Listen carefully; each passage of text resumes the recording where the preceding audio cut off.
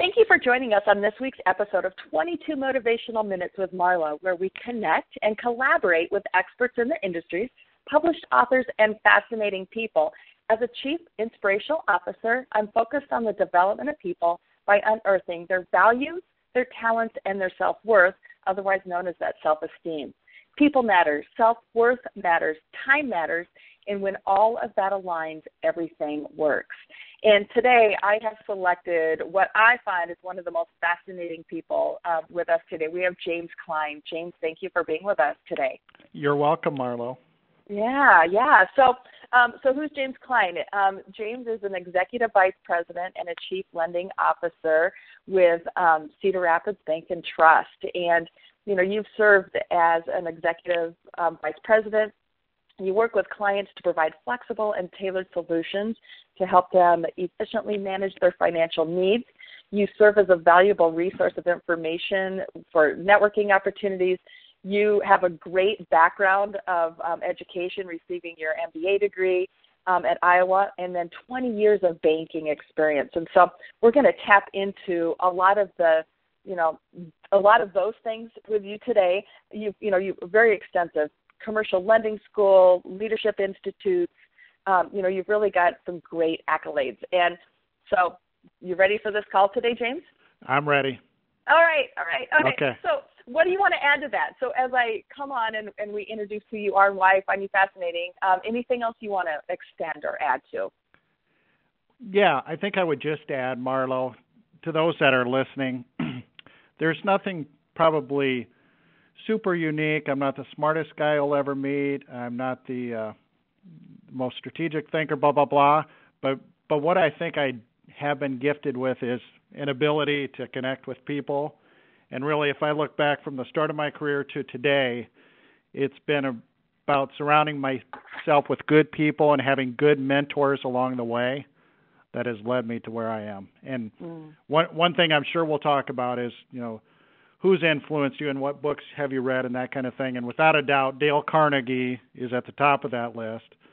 And Dale Carnegie said long ago, 15% of a person or successful people, it's really due to 15% technical and 85% people skills and that type of thing. And I think he was so right, almost 100 years ago.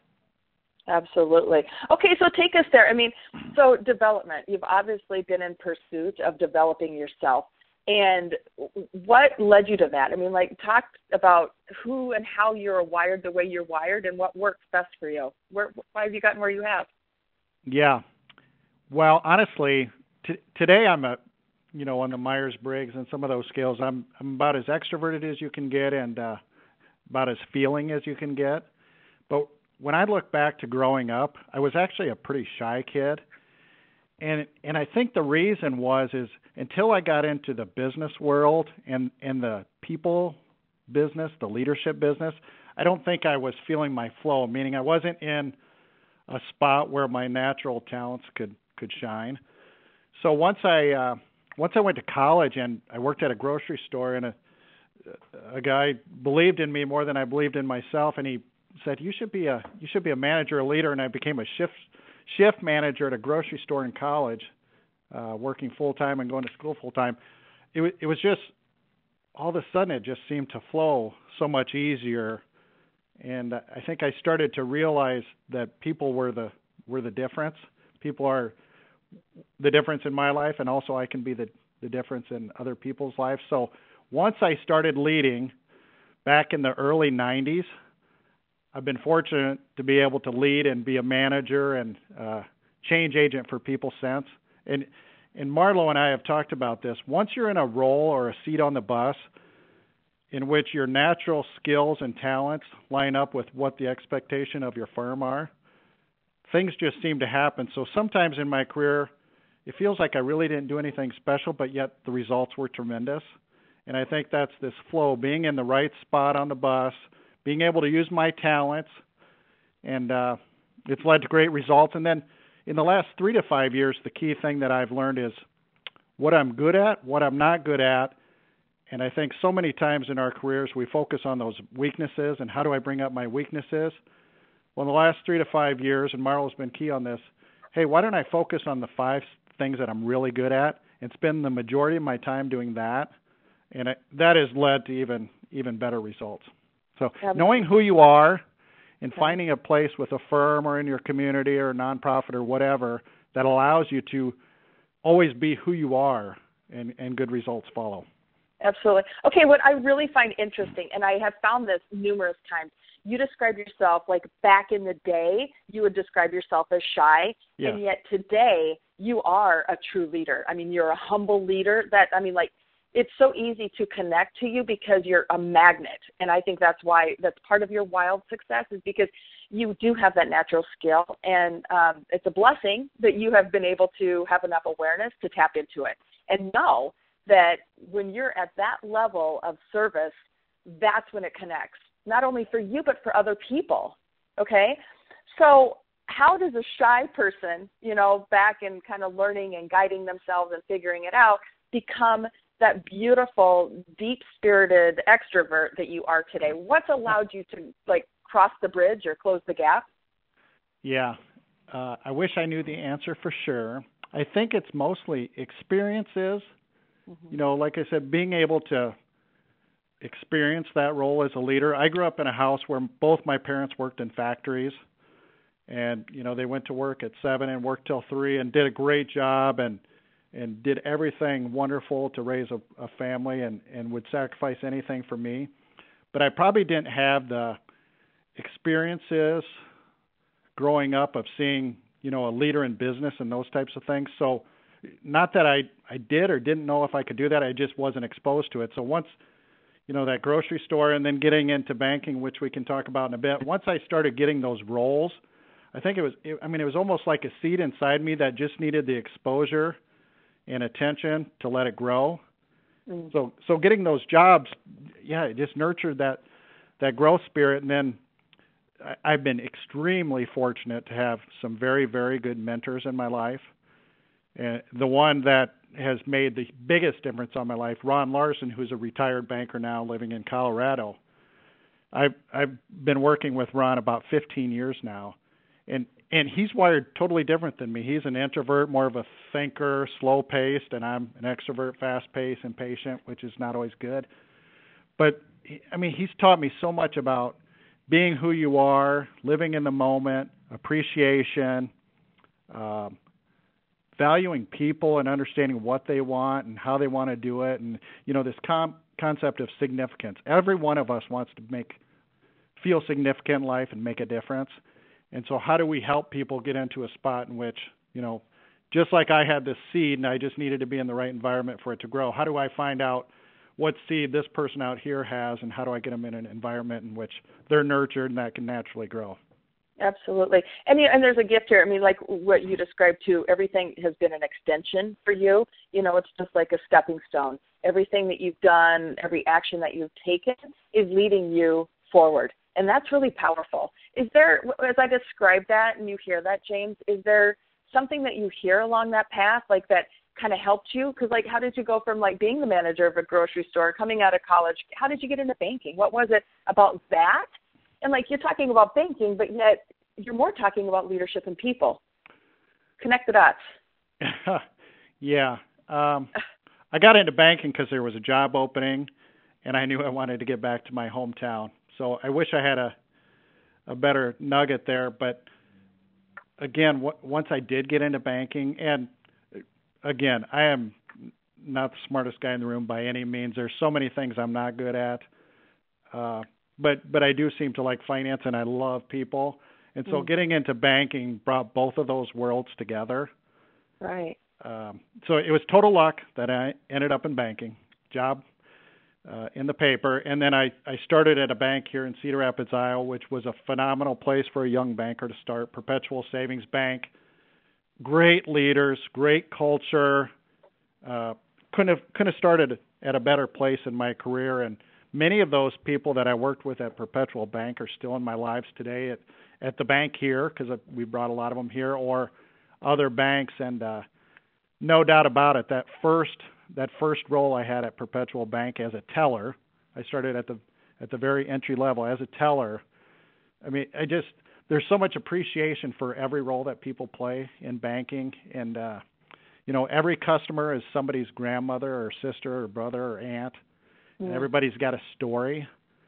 So while I didn't have exposure to business and leadership growing up, I think that helped me in a way, because I saw struggling to make ends meet and sitting down and doing the bills on a Friday, and just a lot of different background experience that I think has served me well today. And I still think of myself as the same James as growing up or when I got into college. I'm the same guy. I don't think I'm any better or smarter than anybody else. And I just really enjoy helping people, and have had this benefit of mentors. And now in the last 10 years, I've become mentor to a lot of people, and that's probably the most satisfying thing that I do today, without a doubt. Absolutely. Okay, so I want to step backwards. You mentioned, you love finance, you love people, and you fell into it. It was a little bit of luck. You know what I'm going to hear? It was meant to be. I mean, I don't think that was luck at all. I think you really were in direct pursuit of what you need to be doing, and I think that's why it's so effective. But the people that are listening to this podcast episode are hearing this common thread within you. You are so easy to recognize others. I mean, that's like everything about James is about that. It's just like, you really recognize the people that have assisted you in getting you where you are today. And so you understand the value of others, and you understand the value of team. And one of the key things that I picked up on as I've gotten to know you is recognition, and the value of not only recognizing your own wins, but others. Talk to me a little bit about that. How does that feed into your leadership and in recognizing people the way you do? Yeah. I think probably, I've read this book, The Love Languages, and some other books like that, and I love personality profiles. My love language is words of affirmation. And so I'm just wondering, as we're talking here, I would bet that drives a lot of who I am and how I interact with others. They say your love language, you assume everybody else is the exact same way. Mm-hmm. So I think just innately it's inside me that I assume when somebody does a good job that they want to hear words of affirmation. And it's not even conscious. In my mind, it's the right thing to do. When somebody does a really, really good job, mm-hmm. and goes out of their way, I think I genuinely feel this sense of appreciation inside. And so my filtered way of thinking I should express that as words or time or attention. Right. And then I think over the years it's probably come to be a self-fulfilling prophecy. So I have people that I worked with 15 years ago that have went on to do other things, and the best thing in the world is running into them and them saying, gosh, I remember when I worked with you, or you were our branch manager, and you made a difference in my life. That is the best. And so I'm sure it's a self-fulfilling. It is. It just feels good. And people always say, hey, what do you want your vision to be when you're lying on your deathbed? And yes, I love to travel, and I love to do good, and I love to win. I'm very competitive. But if somebody can come to my funeral and say, hey, when I was 25 years old, James said this thing on a Friday, and I've remembered it, and it's helped me to develop my career, or this or that, to me, that's worth it.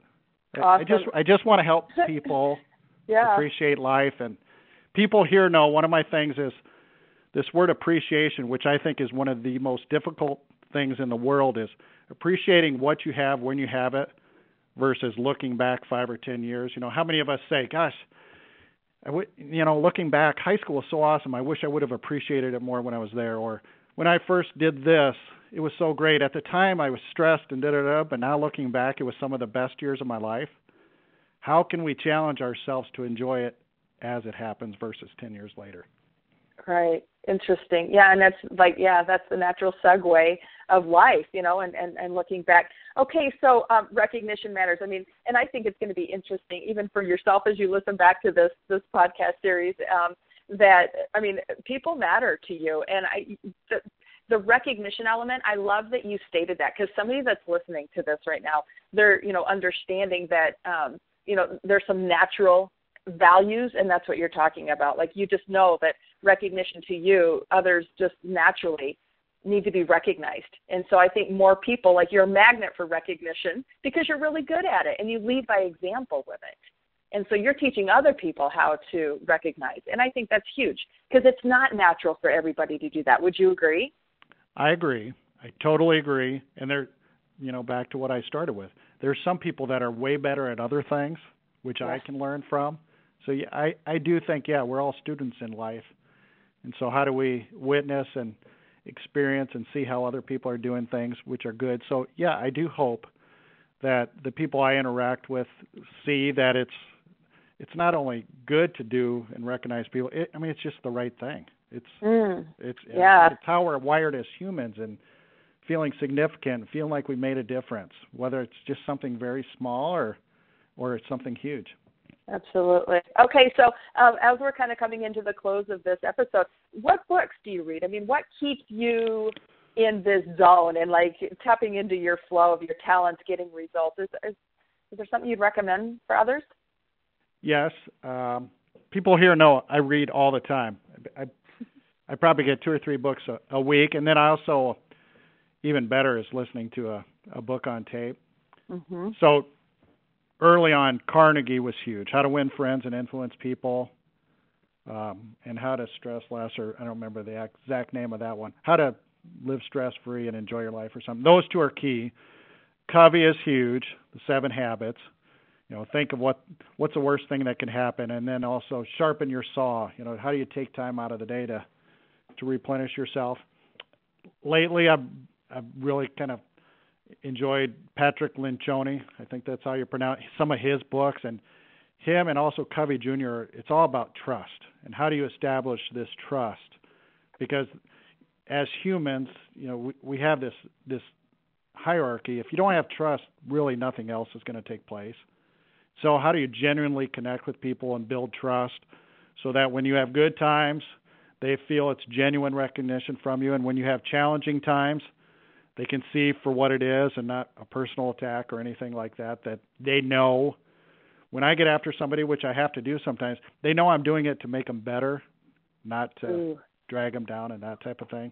What a great point. Right. This trust stuff lately has really emerged in Maxwell and Lencioni and Covey Jr. So those are some of the people. And like you, Marlo, every now and then I'll say, what books should I be reading? And you'll send me a list, and I order them right away. And and one other one who I listen to a lot, younger, and I've just started again, is Zig Ziglar, who is so great about how do you frame your perception? How do you look at things? Glass half full or glass half empty? And is it really that bad? And that ties right into Covey. What's the worst that can happen? And if you can come to grips with that, then anything else that happens is better. So I love it. And I love that a lot of self-development is what you're recognizing here. But the cool part, and I think you will validate this, Zig Ziglar, Stephen Covey, all of these guys, Earl Nightingale, they developed back in the 60s, right, when this movement of self-development was really coming into play. But what I find most fascinating, those words, those actions, those strategies still stand so tall in today's world. Totally. Isn't that interesting? And Carnegie, who wrote so much in the early changed. 1900s. Yeah. Yeah. So, to think, those core principles and the way that it has shaped our leadership styles and like who we are and how we tap into it, I think. And I love the fact that, you rely on the Myers-Briggs and the different, evaluations and assessments, because those give us insight into who we are and how to better understand ourselves and connectivity. So what a delight.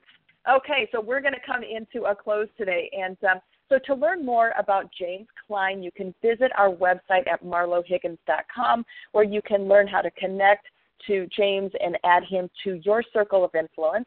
And we just want to thank you, James, for joining us today and sharing your knowledge and your leadership and recognition insight with us. It's my pleasure, and the least I can do to help you, Marla, because you've helped me so much.